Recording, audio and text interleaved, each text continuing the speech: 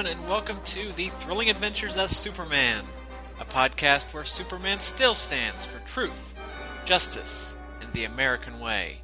I am Michael Bradley, and this is episode number 23.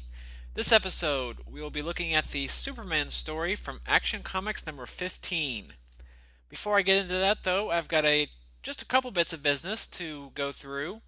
First up is an email that I received back in the early part of May, right around the time my computer went belly up. And it's from Steve Rogers in reply to episode 19, which was the episode where I covered the 1939 issue of New York World's Fair Comics. And Steve, the email is titled, "A Few Thoughts on the World's Fair." And Steve writes, "Hey Michael, I thought I'd add a few more tidbits about the fair.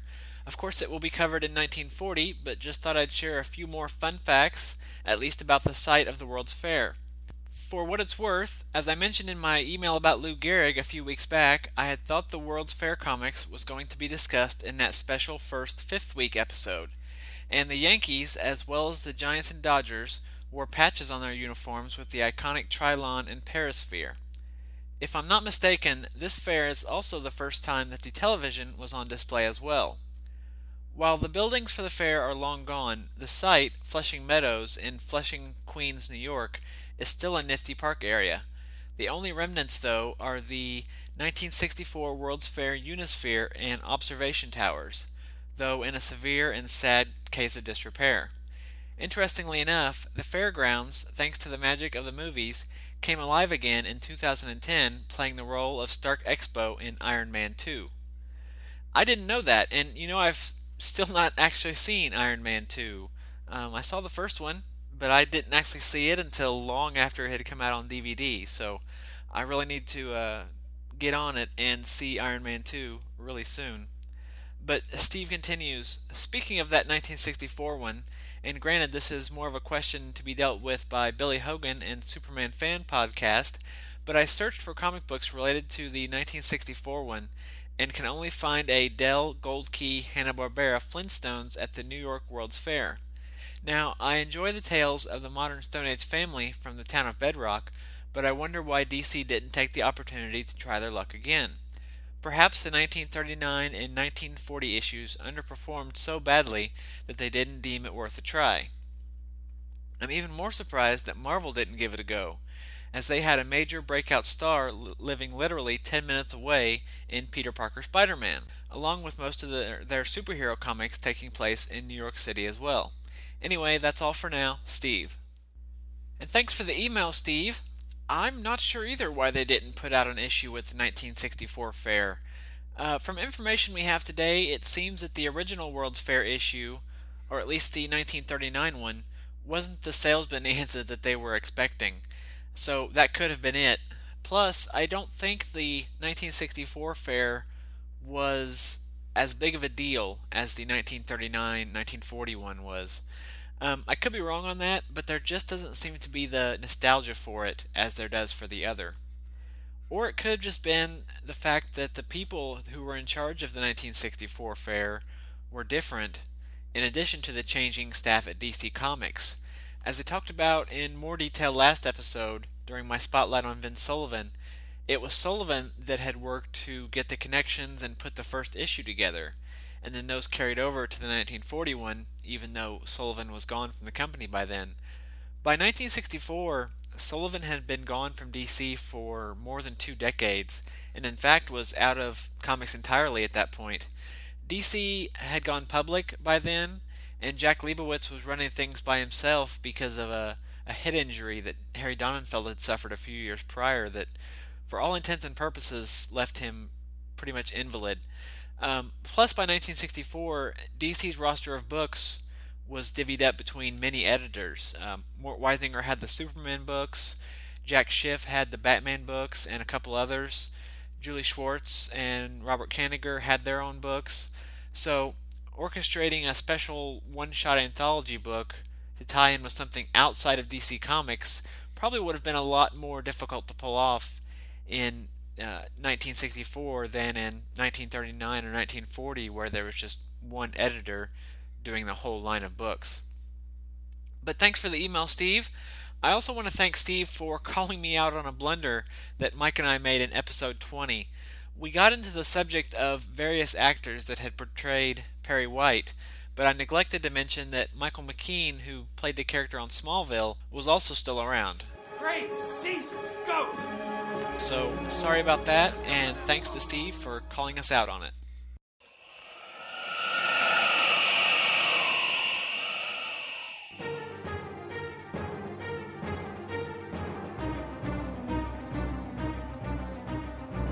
The Superman Fan Podcast is turning over a new leaf for 2011. With the growth of Superman podcasts in 2010 covering the Golden Age of Superman, the Bronze Age Superman, the post-crisis Superman, as well as current Superman stories, I noticed that there was not a podcast which covered the Silver Age of Superman stories. And since I began reading comic books in the early to mid-1960s, right in the middle of the Silver Age, I decided it would be a perfect opportunity for me to cover the Silver Age of Superman stories. One week I will cover the Superman family of titles, Superman's pal Jimmy Olsen, World's Finest Comics, and eventually Superman's girlfriend Lois Lane. The next week I will cover the Man of Steel's titles of Superman and Action Comics, as well as the Supergirl stories. And I will alternate episodes in this fashion through 1970 when Mort Weisinger retired. The home website is at supermanfanpodcast.mypodcast.com, and expanded show notes are at supermanfanpodcast.blogspot.com. Your emails are welcome at supermanfanpodcast@gmail.com, and I look forward to reading them.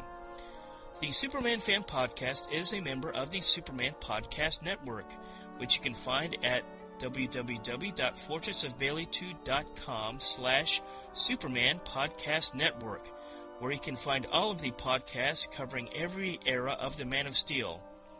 Episodes are also available on iTunes. So join me each week as we fly through the time barrier and journey through the Silver Age adventures of Superman.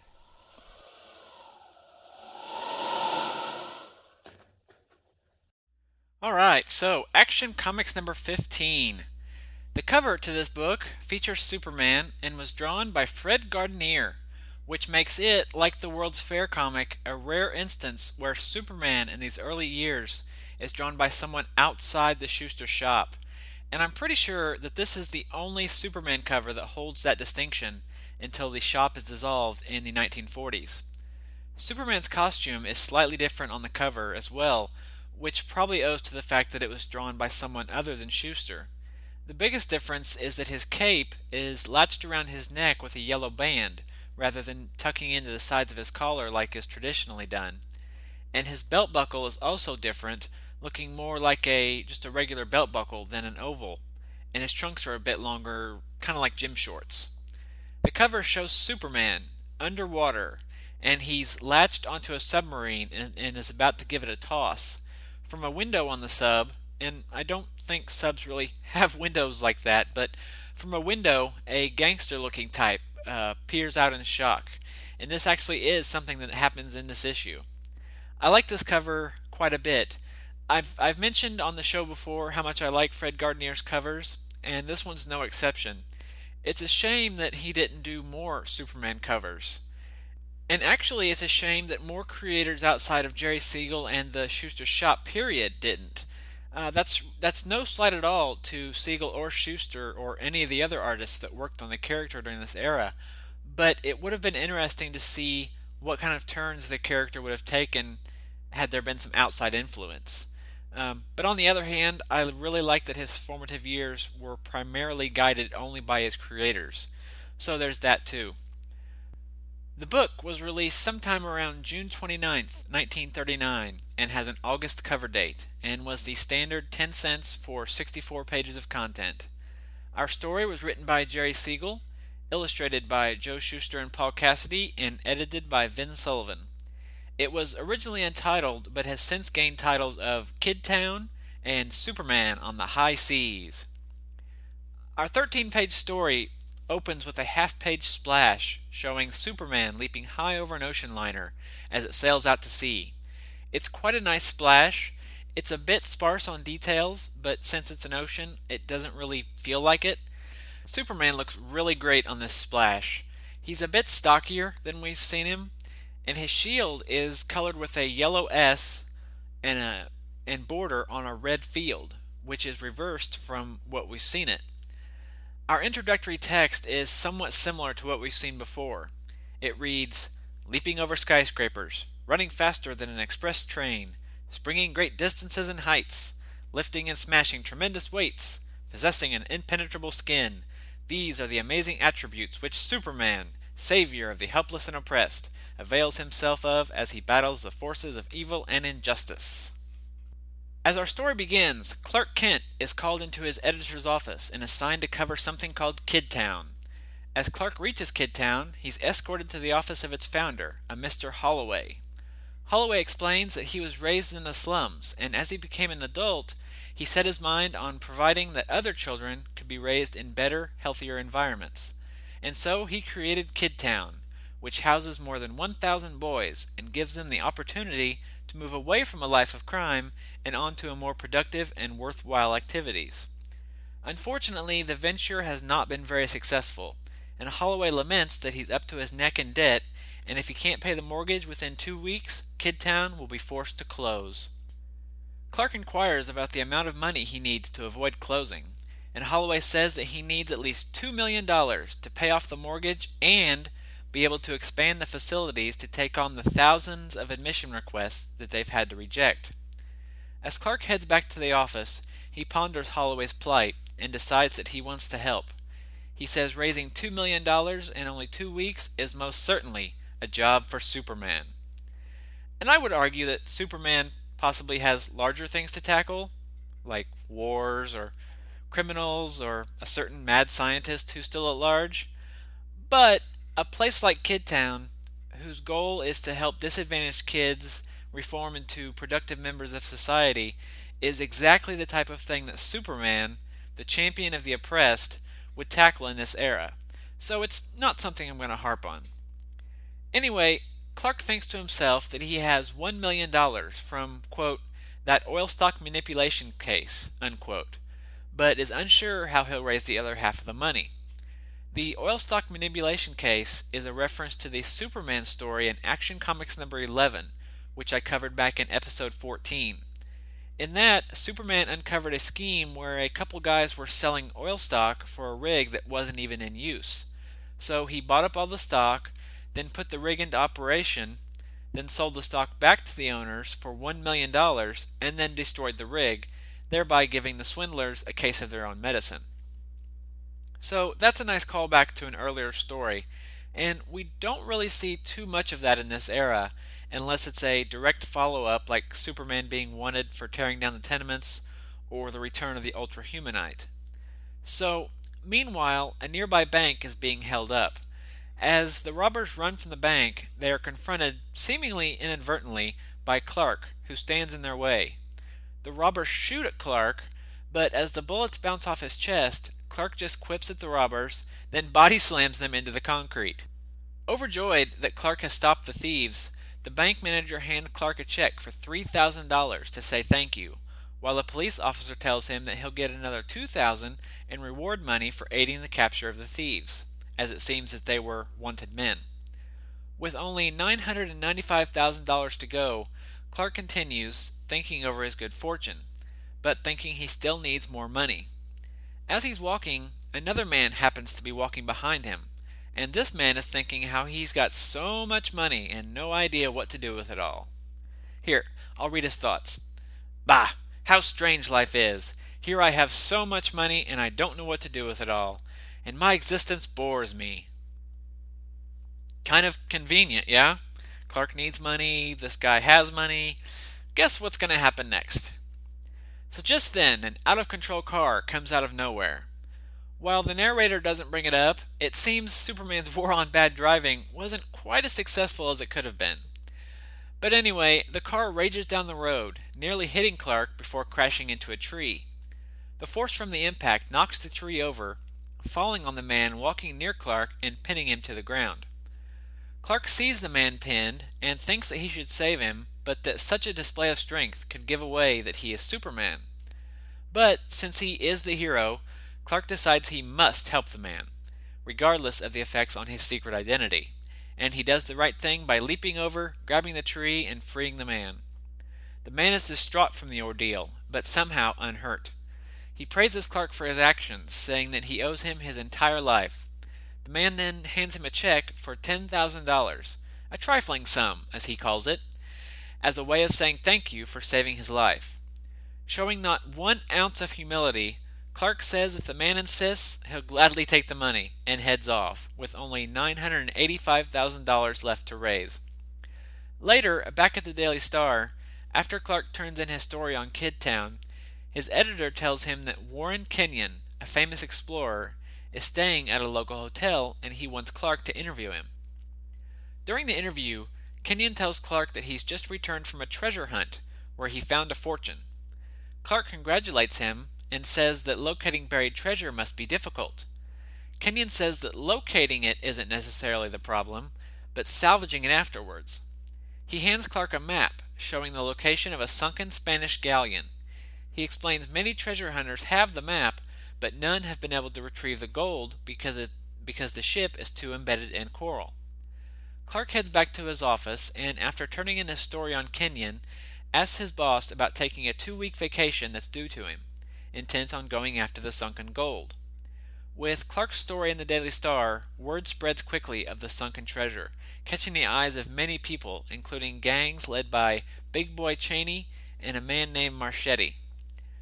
Marchetti, keen on the idea of grabbing the treasure for himself, sends a thug named Muggsy to the Daily Star to find out more about Clark.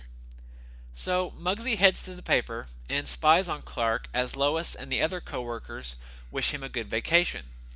Muggsy thinks it's a bit suspicious that Clark is taking a vacation right after writing the story, so he follows Clark to the shipping office. There, Clark inquires about renting a boat, and the man at the office tells him he can rent a boat called the Dragon, but that he'll need to hire his own crew. Muggsy takes this information back to Marchetti, who deduces that Clark must be aiming to go after the treasure for himself. So Marchetti takes Muggsy and the rest of his crew back to the dock, where they proceed to beat the tar out of the guys waiting around to be hired on as crewmen. So they put them down, and a little later Clark comes out, now wearing a spiffy captain's outfit, and hires Marchetti and his boys, not knowing that they are really gangsters. As Clark and his crew of rogues ship off in the Dragon, meanwhile, Big Boy and his, boys break into a government Navy yard and knock out the guards and hijack a Navy submarine called the D-11. Submerging the sub below water, Cheney's gang heads for the treasure themselves. Word spreads to the wire news services about the stolen submarine, and Clark picks the story up on the ship's wireless. Marchetti's thugs are anxious to take Clark out, but Marchetti tells them to wait and let Clark locate the gold first. So the days pass, and both the Dragon and the D-11 head towards the location. The Dragon reaches the spot, and Clark boards the diving bell and drops below the water. One of Marchetti's henchmen starts to sever the line. These are some very anxious thugs, I'm telling you. But again, Marchetti stops him. As Clark reaches the ocean's floor, he spots the wreckage of the galleon and calls back up to the crew, letting them know he's discovered the ship. With the ship found, Marchetti gives the order, and Muggsy takes an axe to the lifeline, severing it in two. A short while later, Marchetti radios down to the diving bell. When he receives no reply, he assumes Clark is dead and hoists the bell back up. However, when the bell surfaces, Marchetti is shocked to see that Clark is gone and a huge gaping hole in the side of the bell. Back underwater, we get a brief flashback showing us that Clark, unaffected by the lack of oxygen because, as we find out, Superman can hold his breath for hours, has smashed his way out of the diving bell. Then, shedding the disguise of Clark Kent, Superman heads towards the entrapped ship. Suddenly, a shark lunges at Superman, followed by two more. The sharks circle their prey, drawing in closer and closer, and soon all four figures are engaged in a life-and-death battle. The shark's mighty jaws clench down on the Man of Steel, but fail to penetrate his invulnerable hide. Superman finally defeats one of the sharks by what looks like cracking its skull. With one shark dead, the others flee, and Superman gets back to work, tearing through the coral that surrounds the ship. Just as Superman makes his way into the hull, the D-11 gets within sight of the sunken ship. Aboard the D-11, Big Boy tells two thugs to investigate. Back inside the galleon, Superman discovers the skeletonized body of the ship's crew. Investigating further, he discovers the treasure chest, full of gold bullion and coins. Just as Superman is checking out his booty, he hears Cheney's men approaching. The thugs enter the ship, in nifty deep-sea diver outfits, I have to point out, and as they do, they freak out as they see one of the galleon's crew members coming after them. Thinking they've just seen a ghost, the two thugs turn tail and run. And it's at this point we find out it wasn't a ghost after all, but Superman, who had donned the crew member's outfit. But why did he do this? Just for fun, it seems, because as Superman is laughing at the men, he thinks how fun the episode was, but wonders who they actually are. So we have another in what is a long line of frat boy pranks from the Man of Steel. Anyway, as the thugs return to the sub, they tell Big Boy that they saw a ghost. But Big Boy just accuses them of spreading a cock and bull story.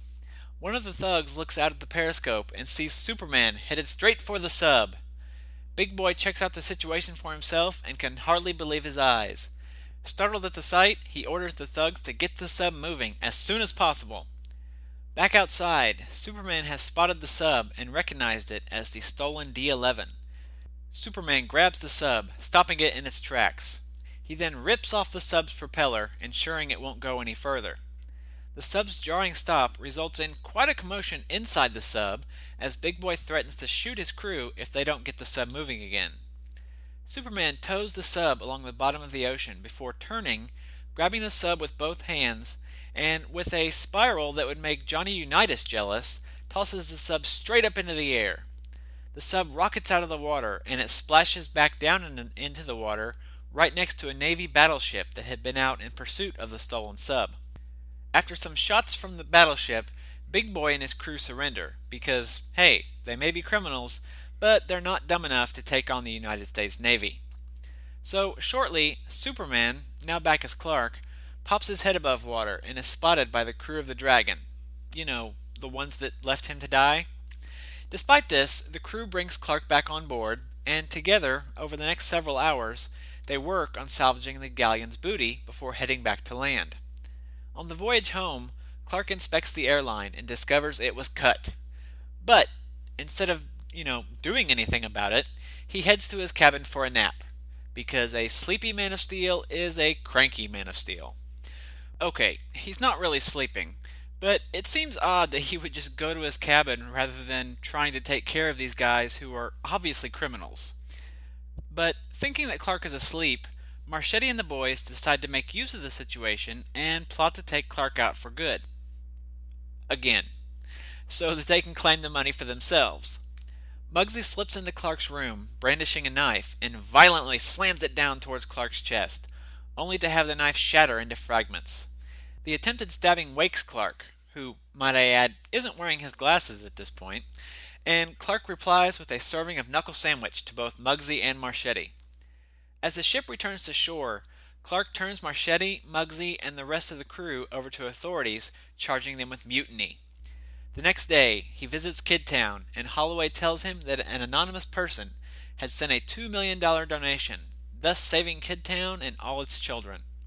Clark replies that even though the donation was anonymous and that Holloway can't say thanks to the party, he's sure that helping Holloway's cause is thanks enough. The end. And what a fun little story this was.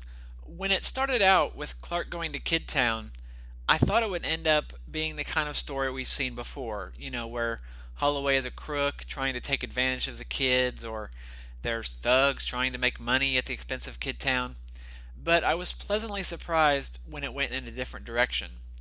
I liked, for a change, taking Superman out of the city and putting him in new surroundings. The underwater stuff was really cool, and nothing like we've seen so far. The idea of Superman battling a shark, I really like that, but unfortunately, much like the lion fight in the circus episode from Action Comics number 7, it just wasn't as exciting or dynamic as it could have been. We've seen Superman tossing around cars and busting through walls and shrugging off bullets. And just how cool would it have been to see him fighting a whole school of sharks? But Superman really plays a minor part in this story, because it's really a Clark Kent story. It's Clark in his role as reporter that finds out about Kid Town, and then later about the buried treasure, and it's Clark that goes after the treasure and only changes to Superman when he's trapped in the diving bell. Interestingly, Superman doesn't even appear in the story until page 7, which is more than halfway through the story, and he spends the entire time underwater. It's an interesting take, but again, one that I'm guessing we'll see less and less of as we go on. And speaking of Clark, things that Clark does, how about that bit with him stopping the bank robber in broad daylight, still dressed as Clark, glasses and all? There's no mention whatsoever that people probably saw bullets bouncing off his chest, and this is certainly not the protect his identity at all costs Clark Kent that will become cliche.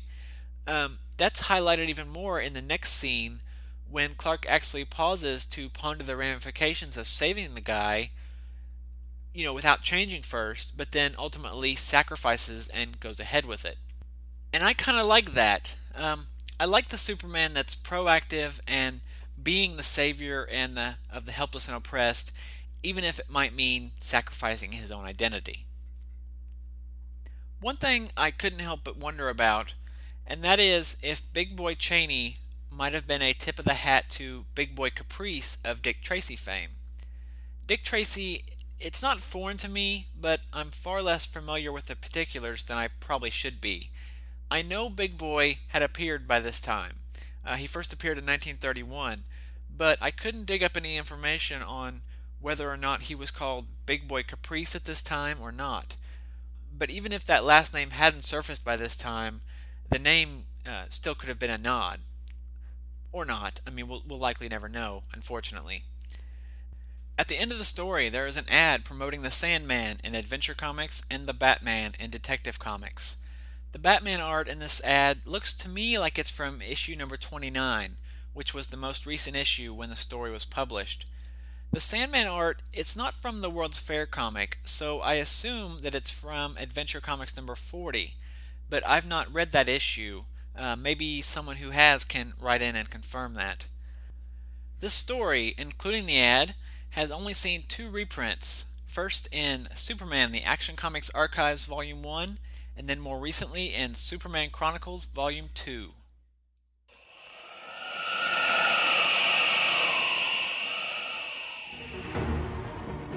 Presenting the Amazing Spider-Man Classics Podcast Year 2. Starring myself, John Wilson, along with Joshua Bertoni, Donovan Grant, and your favorite guest hosts of the comics podcasting community, bringing you the classic 1960s adventures of Peter Parker, Mary Jane, Gwen Stacy, and the gang, as told by Stan Lee, John Romita, Don Heck, Jim Mooney, John Buscema, and more. And to kick the year off, we're running a special episode in March with... hold on, wait a second.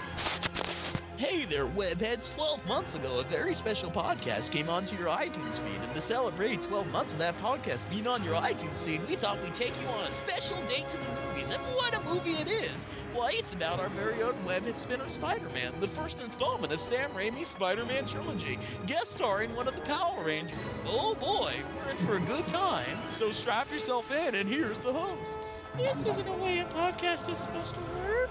Peter, you're seeing the Spider-Man Sam Raimi movie without me? Why no, Betty, I'm seeing it with all my friends, the Amazing Spider-Man Classics listeners, and you're invited too. Even Liz Allen? Yes, Betty, even Liz Allen. Okay, as long as Ned can come. You know why I hate you, Leeds? As you have a right to listen to this episode with Betty. The shadow of Spider-Man isn't standing between your earphones. Episode 28 kicks off the new year with an in-film commentary on the 2002 Sam Raimi Spider-Man film. And then we continue on in future episodes looking at the further adventures of Spider-Man, an Amazing Spider-Man, Spectacular Spider-Man, and every guest appearance and cameo we can find. Only at Amazing Spider-Man Classics, found on iTunes and at amazingspiderman.libsyn.com.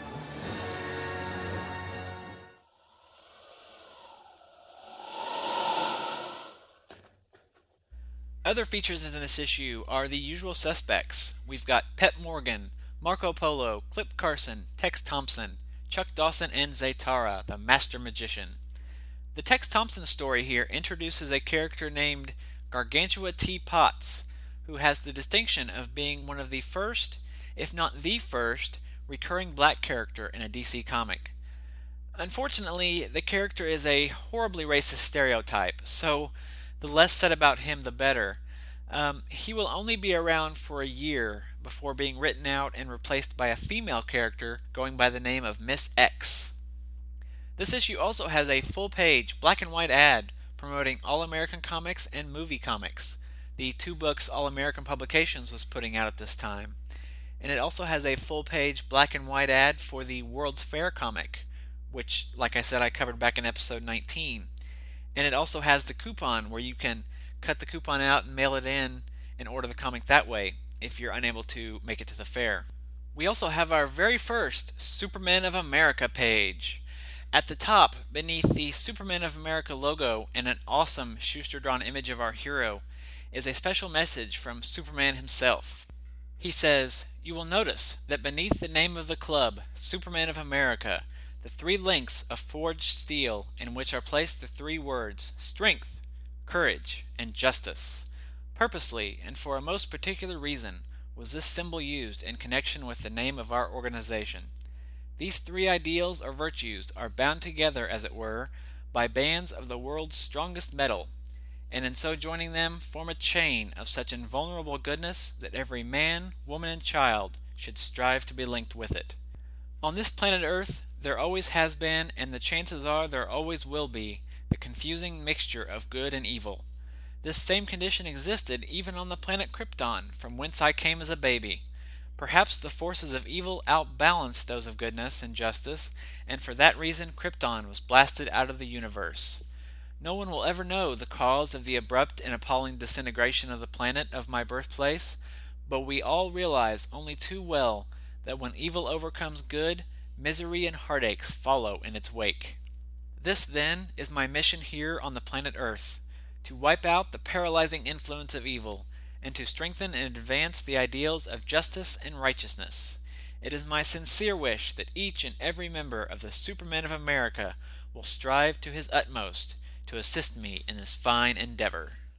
Then at the bottom, below Superman's special message, we have an invitation to join the club, directions on how to do that, the benefits, and a coupon that you can cut out and mail in if you want to join the club. And we've also got Superman's secret message, which can be decoded using code Krypton9 on the Superman of America decoder. And the message is, strength, courage, and justice should be the aspirations of all Supermen of America. For all intents and purposes, this Superman of America is really our first step towards a friendlier Superman. As you can tell from the opening text, the tone is somewhat different from the attitude we've seen Superman have to this point. And I don't know who wrote this, whether it was Jerry Siegel or Vin Sullivan or someone else. It really doesn't feel like Siegel to me much at all.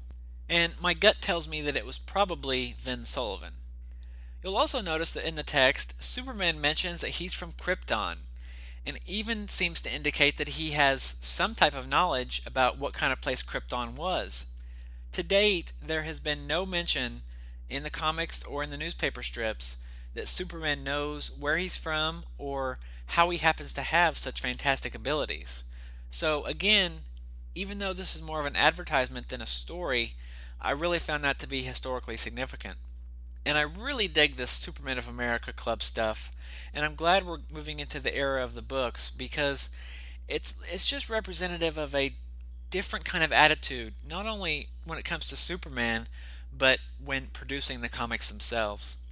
Other books out in June 1939 included Movie Comics number 4, an All-American book. Adaptations in this one include Blue Montana Skies, starring Gene Autry, and Streets of New York, which starred Movie Comics regular Jackie Cooper. There was also Action Comics number 14, which Michael Kaiser and I covered back in episode 20, and More Fun Comics number 45 with a really nice Craig Flessel cover that shows a mountaineer being menaced by a brown grizzly bear. There was also Detective Comics number 29, with Batman's third appearance and second cover. The Batman story here saw the Batman squaring off against the menacing Dr. Death. This issue also sees Mart Bailey taking over for Joe Shuster, illustrating the Bart Regan spy strip, but Jerry Siegel is still writing.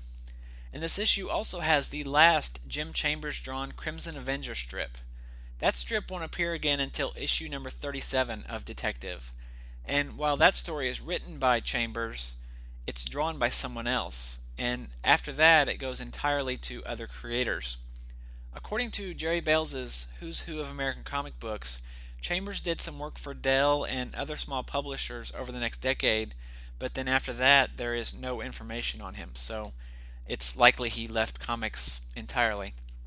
The biggest non-Superman book of the month was Adventure Comics number 40, with the debut of the Sandman strip in that title. The Sandman first appeared in the 1939 issue of World's Fair Comics, which, as I said, I covered back in episode 19, but here in Adventure Comics is where he'll make his home, and he'll go on to have quite a long run in that title, so we'll be seeing more of him in the upcoming episodes. And he's definitely DC's biggest character to debut to date, other than Superman or Batman. And finally, there was All-American Comics number 5, another All-American book, obviously, and it has the second Red, White, and Blue story credited to Jerry Siegel, because the strips in issues 2 through 4 are not credited to any writer. And it also has the beginning of an adaptation of the Broadway play The American Way.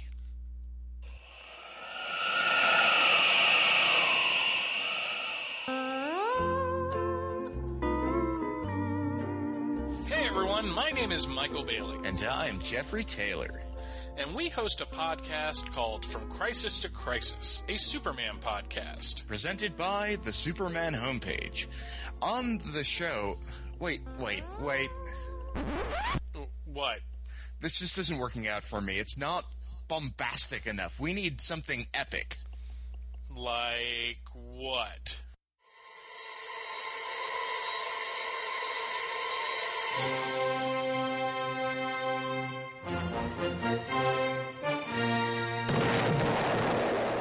Welcome to From Crisis to Crisis, a Superman podcast, presented by the Superman homepage. I am Jeffrey Taylor. And I am Michael Bailey. From Crisis to Crisis chronicles the adventures of Superman. Wait. What? I'm just not feeling this. I'm just wondering how there's a needle scratching sound when all of this is clearly digital. Look, all we need to say is that this is a trailer for a show called From Crisis to Crisis, a Superman podcast presented by the Superman homepage. My name is Michael Bailey. I am Jeffrey Taylor. And every week we give in-depth synopsis and reviews for just about every Superman book published between Man of Steel number 1 in 1986 and Adventures of Superman number 649 in 2006. We also talk about the related Superman media, what was happening in the rest of the world when these comics were published, and what else was going on in the DC universe. The show drops every Thursday-ish at the Superman homepage, which is located at www.supermanhomepage.com. From Crisis to Crisis is also a proud member of the Superman Podcast Network, located at www.supermanpodcastnetwork.com. So join Jeffrey and I each week as we explore Superman during the post-crisis era, which includes Exile, Panic in the Sky, Doomsday, The Marriage, and beyond. And write into the show at FromCrisisToCrisis@gmail.com, and hear it read on the air. Eventually, because we get behind on that sort of thing. Superman created by Jerry Siegel and Joe Shuster. Side effects from Crisis to Crisis include loss of money from buying back issues, a desire to read 20-year-old comic books, nausea, drowsiness, pizza, blurred vision, upset stomach, a desire to kick puppies and kittens, and backache from lifting boxes of Superman comics. If the excitement of From Crisis to Crisis lasts more than 4 hours, seek immediate medical attention. Rocketed as a baby from the exploding planet Krypton, Kal-El grew to manhood on Earth, whose yellow sun and lighter gravity gave him fantastic superpowers. In the city of Metropolis, he poses as TV newsman Clark Kent, but battles evil all over Earth and beyond as Superman.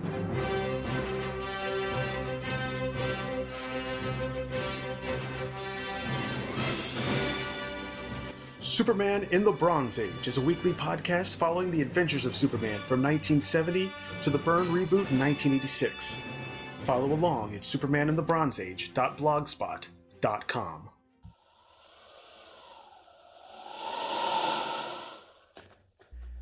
Thank you everyone for joining me for another episode. Next time out, we'll be looking at the 7th storyline from the Superman Daily newspaper strip. In the meantime, if you have questions, comments, etc., those can be sent to thrillingadventures@greatkrypton.com. I also invite you to stop by the website, which you can find at greatkrypton.com, for show notes for this and all episodes. I've also been posting some other Superman and comics related stuff there from time to time that you might enjoy. At the site, you'll also find the RSS feed, as well as a link to the show's Facebook page. I am also on Facebook. If you'd like to friend me, you can just search my name, Michael Bradley. And if you do send me a friend request, you might want to just stick a note in there that you listen to the show. Sometimes I get friend requests from people I don't know, and if I don't know them, if I don't know they listen to the show, I'm probably not going to accept the request. But just stick a little note on there when you send the request that you listen to The Thrilling Adventures of Superman, or if you listen to the Batman show, and to let me know. At the website, you'll also find the iTunes link, and if you subscribe via iTunes, please feel free to leave an iTunes review. We haven't really had too many of those lately, and I'd like to see more because I really do feel that it helps people find the show. So if you use iTunes, drop by and post a few words, and I'd really appreciate that. The show is also a proud member of the Superman Podcast Network, located at supermanpodcastnetwork.com, where you can find many great Superman-related podcasts and vidcasts. And finally, I invite you to check out my other show, Legends of the Batman, which I co-host with Michael Kaiser, where we are covering everything Batman from the beginning. You can find that at batmanlegends.com. As always, Superman was created by Jerry Siegel and Joe Shuster and is copyright DC Comics. So thanks again for listening to The Thrilling Adventures of Superman, everyone, and I will talk to you later. Goodbye.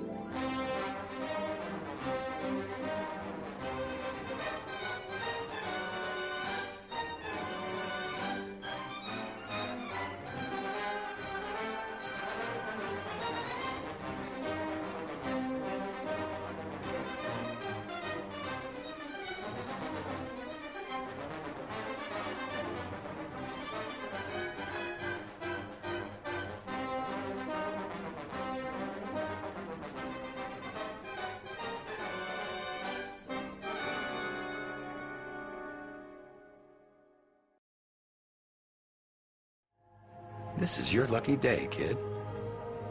The big break most people only dream about. You get to write a story with Perry White.